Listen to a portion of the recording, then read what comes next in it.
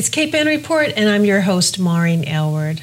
Our topic is Community Roundtable, where my guests will discuss important issues to them and also related to the community.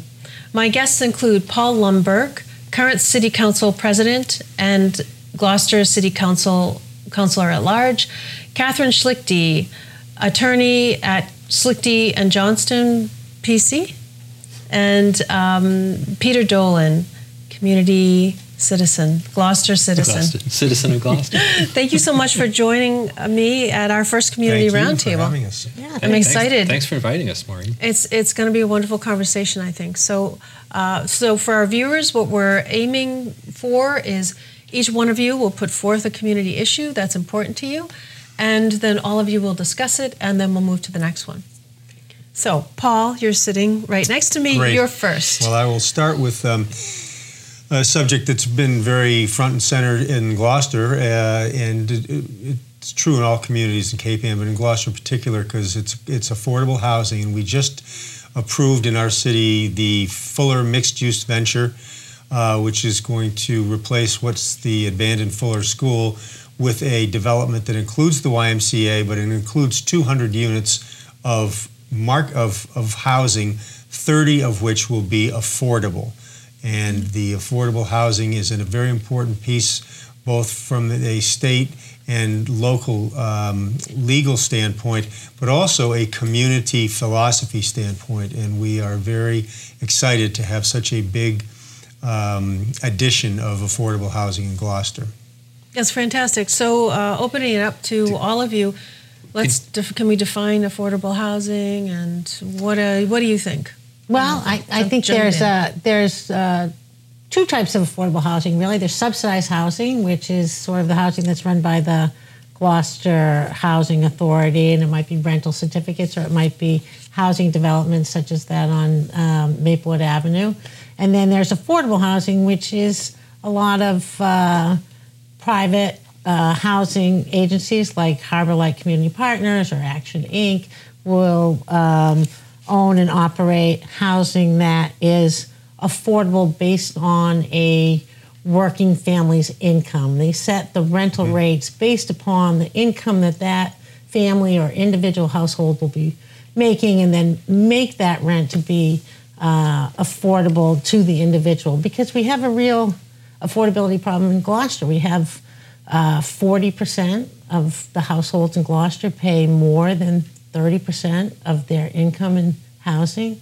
Of that 40%, about 20% of them are paying 50% of their income in housing. And of that entire 40% group, half of them are seniors over the age of 62. So it's really an issue that we need to keep our eye on and try to keep producing affordable housing that meets the needs of our residents. And what do people think is a more reasonable amount to be spending for your shelter out of your income? 25%? Well, certainly not 30%, because that has societal costs to it. I mean, if you're spending 30% of your income on housing, that puts you at a crunch for medical expenses, for home repairs, for food, for extracurricular activities for your children. So I think that the HUD has sort of determined that 25% really would be like the maximum that you might want to spend on your housing, so that you have, income left for other essential needs. Right. So, Paul. And yes, and so the community goal of affordable housing really is to provide sufficient housing at a affordable price for working families. And this is, when I say working families, there's a lot of technical definitions. My definition is two breadwinners in the family, two spouses who are both working to raise their families, and that's what this is all about. So when you look at incomes and the kind of incomes people can earn, who we want to be able to live in the community in which they work, that's a very important aspect. So right, teachers and firefighters and policemen and people who work on the production line at Gorton's and so forth, those people, we would like to be able to have housing that they can afford right here in Gloucester. Right. And people who have lived here for a long time, the elders, it's impacting elders, right? So definitely. I mean, we are very fortunate in that Our planning department has produced a housing production plan. The City of Gloucester. The City of Gloucester, has produced a housing production plan, which looks at housing needs overall. I mean, we need housing in every category: single-family homes, multifamily homes, market-rate homes, and affordability. But they spend a particular amount of time looking at affordability and steps that we can take to try to increase the amount of affordable housing or multifamily housing that we have. I think one of the things that they look at is, in particular, we need to look at our downtown area as a area that is primed to be able to receive 300 to 500 more multifamily units right in the downtown area, which particularly is important for affordability in that you have a lot of amenities nearby. Right. Train Walkability. Station, there's walkability. Yeah. Plus, it also creates, let's not forget our young people, because we have an aging population in Gloucester. Yeah. By 2030, I think it's 58% of the population is going to be 62 and older, and that has an economic impact on us. We want to be able to draw young people who are going to be an economic force for us and whatnot. They like small units, downtown walkability. So that's all changing. It's an important issue. So when you say it's a housing production plan, you don't mean it's not just a plan to build more housing and develop areas maybe that aren't developed. It's also about maybe changing the nature of existing housing stock. Well, it is like a widespread plan. It does particularly talk about the need to create and produce more housing. Yes, building more housing. I think it said by, 2018 we needed 483 units of multifamily housing, and I think between 2010 and 2018 we probably got about 400 of those, right? 200 of them being the fuller units. But it also looks at the need to maintain existing housing. We have grant programs that help rehabilitate and help people stay in their existing affordable homes that might be in need of repair. We have, first-time homebuyer programs that help people get into homes that are already existing. So there's kind of a multifaceted approach to it, but it does have a big focus on producing and creating more units in the city. How can people also find more information about what's available and how can they learn more about? So the city's website is getting more and more robust, and people go to the city's website and you'll see the various departments under community development. You can click on there, and there are several of the city's strategic plans for housing and economic development. The housing production plan is one of several. One thing that Catherine mentioned that I'd just like to highlight is in terms of the location of housing is this mobility issue. Mobility is very important. We are always looking to enhance our public transportation and locating housing where people can rely on public transportation is also very important. As a city, we're not housing developers, but we do facilitate those kind of plans that are going to work together. So housing, transportation work together. Great. Well, I'd like to switch the topic now. Peter, throw out your topic.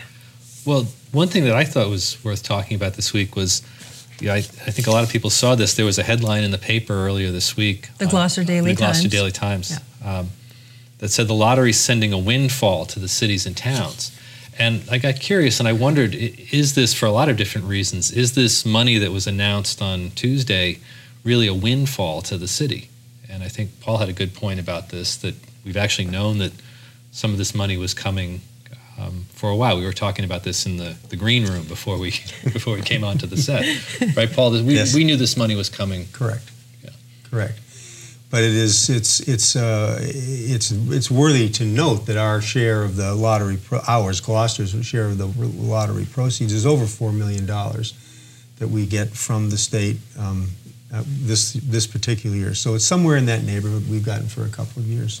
So is each city and town's share of the lottery proceeds based on what they spend on the lottery, or what they have for sales on lottery tickets, or is it just based on My understanding population? Is that it's not that simple. It's not directly correlated that way, that there's a formula that takes into account property values in the city, and that the money goes from you buy a ticket and the money goes into a pool of money, and about a little under 3/4 of that money is paid back in prizes to the lottery winners, and that about 20% of that money actually comes back to the cities and towns in the form of local aid. And the remainder of the money is used to actually run the program, to pay the people who sell the tickets and the people who manage the lottery system. But about 20% of the money that's raised through lottery ticket sales comes back to the cities and towns. But the state has a formula for doing that. I don't know if it takes into account income. It doesn't directly take into account how many tickets were purchased. And I think that's something that I always think about when we talk about the lottery, is that, one way to look at it, and it's not the only way to look at it, is that it is a way of taxing the people in the cities and towns. It's the state takes the money from us, and then the state redistributes it somehow. And I think it's important to realize that we spend, and you can find this information out if you call up the lottery office, they'll tell you we spent about $24 million last year on the lottery, so we're getting back somewhere in the neighborhood of 20% of that. But it's a big expense for the city, and I think if Paul and his colleagues on the city council announced that they were going to be instituting a new tax that was going to take $24 million out of the city, we'd have our pitchforks out and our torches, and we'd be marching up to City Hall to talk about it. The thing about the lottery is if you're looking at it as a tax, it's a voluntary tax. In other words, those people who participate in the lottery do so voluntarily. Right. And, I guess that's kind of that is a windfall right there, because it's just money that wouldn't come from anywhere else. So. Right. But there's a consequence, obviously, in the city. If residents are paying $24 million into, or people who come here to visit and they're purchasing lottery tickets, there's a consequence to that. They're not purchasing something else. They're not purchasing something else, but also by participating in the lottery, it's a form of gambling. And right, I seem to recall that there, was a promise initially when the lottery went into place that those return funds would go towards education or, gambling addiction clinics that might help people who have a problem, to address maybe some of the negative impacts of the lottery. But I suppose $4 million is to our general fund is nothing to sneeze at. Yeah, and it may make, in the overall picture, we tax people's property, we have meal taxes and sales taxes, and it may make sense in the overall picture. I just think sometimes we lose sight of that we think, this is a windfall to the city, we just got $4 million. Well, we also spent somewhere over $20 million to make this $4 million come back to us, and how that money got distributed is something we should be thinking about in the bigger picture. Yeah, these kinds of things that come up and they're just restructured in a way of thinking of it, it's so important to consider the money that's coming in, the money that's going out. Paul, did you want to say something? Well, I'm just, thinking about the various sources of income that we have to run the city, and property tax is the largest, but these other sources are really important. And the lottery, which before it existed, that money just wasn't there. Didn't exist at all. So it has been a very big benefit to cities and towns because they didn't have it before the lottery was existing. So I guess that there's no mechanism or consideration in place to take some of those funds that come in from the lottery and put it towards these gambling addiction programs in Gloucester. Would the city even consider something like that? Those programs, like any other public health program, are part of what our public health department does in terms of concocting what they have as their strategic plan and what are the issues that they think are most important in the city to address. And gambling addiction has not been one of them. It could be if they perceived it to be a real public health issue. I think the bigger issue they're going to have is education on the fact that we now have legalized marijuana in the Commonwealth, and that's going to be an educational thing that the Department of Health is going to want to get into. Yeah, there are always two pieces to these issues. There's the issue of, do we do this in the first place? Are we comfortable? I mean, there was a time when there wasn't a lottery in Massachusetts, or where marijuana sale wasn't legal and wasn't going to be taxed, and we make a decision that we're going to do these things, and then we also can think at the same time about how are we going to spread that money around? How are we going to redistribute this? This money, like for the lottery, comes in a certain way, and it's the state has a way of doling it out to the cities and towns. The marijuana sales is another one that's going to be taxed, and some of that money will come back to the city. Correct. Yeah, Paul, can you update us while we're on this issue of retail marijuana sales, recreational marijuana? Just briefly to touch on this, because it is a community issue. Right, and so the voters in the Commonwealth approved the use of marijuana recreationally 2 years ago. This is a program run by the state. The license to sell marijuana will be state licenses. The state left it to the cities and towns to zone for where the shops will be located. That is a precedent. That's a precedent to anyone getting a license to sell marijuana. In the city of Gloucester, we have now just passed the zoning for that, so we've got that piece in place, and once that will take effect within 30 days, and then applicants who wish to open stores in Gloucester will be able to apply to the state for a license. So we're there now. And will the revenue for that the city receives from that be up to the city to spend? Well, yes. Or is it restricted in certain ways? So the state will charge a 17% sales tax on retail recreational marijuana, and the cities will get back 3% of that. And the other 14% goes to the state? The state. Yeah. And some of that will maybe eventually find its way just back. like the lottery, right? Well, how is it? Exactly. How is it going to find its way back to Gloucester? Yeah, and that 3% into the general fund, no specific earmark except the fact to recognize that we will have costs for oversight, law enforcement, health oversight, and so forth will be city costs. We don't know what those really are. We have some estimates. We don't know what the revenues really are going to be. We have some estimates, but is that similar to how, say, liquor is taxed? Yes. The tax, it's a very similar pretty much structure. the same. Yeah. Yep. Well, new times ahead. Yeah, absolutely. Catherine, what topic are you bringing to the table? Well, I think with this year's weather events in Puerto Rico and Houston, and now most recently in the Carolinas, I have been thinking about our coastal resiliency. And we know ourselves what happened, I think it was in March, when we had these tidal surges and we saw all of Rogers Street underwater, and a lot of neighborhoods were flooded. It got me thinking about, well, what is Gloucester doing to prepare for these rising sea levels and to make our coast more resilient? And I took a look at Gloucester just, I think in April, the city of Gloucester, through its planning department, hosted a coastal vulnerability workshop and tried to identify a bunch of vulnerabilities that we've had. But I guess the question is, what now? Where do we go from here? They've identified some critical infrastructure, like our water treatment plant on Essex Avenue. Some of our roadways, the causeway or roadways out of Gloucester. Some of our neighborhoods have some serious flooding issues, particularly Lanesville or Riverdale or, the back shore. They also identified some strengths that we have. We have a local hospital. We have a professional fire department.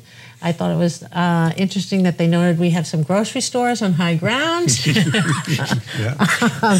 We have a good water supply. We have a ham radio community. We have an emergency communication. Those were all But important. at this point, what are we doing for? It's a little scary to think that we're thinking that we might need these things. Yeah, I think that somebody's building a house near me and it's up on concrete stilts. Yes. And I met the homeowner one day when I was out walking my dog, and he said to me, "Doesn't look so funny now, does it? After the winter." That's right. Yeah. That's right.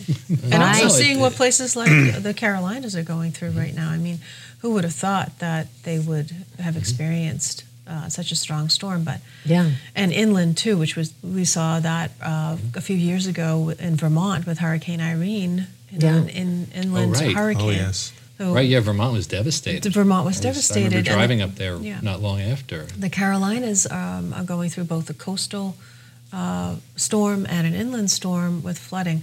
So what can we expect for Gloucester? We've seen the future. It's here. Right. So I think there's like two components, right? There's like the emergency response to the immediate threat, but how do we make ourselves less vulnerable? And I think, like with housing, I think with coastal resiliency, we need to look to zoning and start to, do we increase the building height so people can build higher? Mm-hmm. Mm-hmm. Do we, do zoning so that we are encouraging people not to build in vulnerable areas or to build back from our, marsh and barrier beaches? I think that what was made clear about this workshop is that we need to do a lot more planning and studying. Yeah, maybe we're a little bit behind. It feels like we're behind, I think. So people don't want to be told they can't build a house somewhere. Right. But at the same time, then they turn around and there is a societal cost. Because they expect help rebuilding or...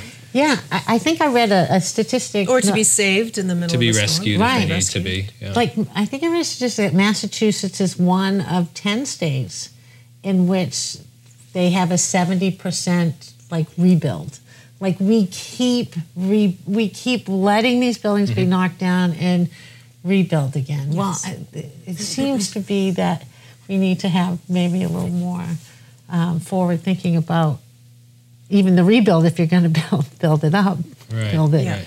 So, Paul, what do you think about this issue? Yeah. So right now there are federal requirements about the rebuild that the living space must be a certain number of feet over the 100-year high tide, and if you're in the velocity zone, which is the part of the coast where that becomes inundated with a wind event, there's other requirements like that.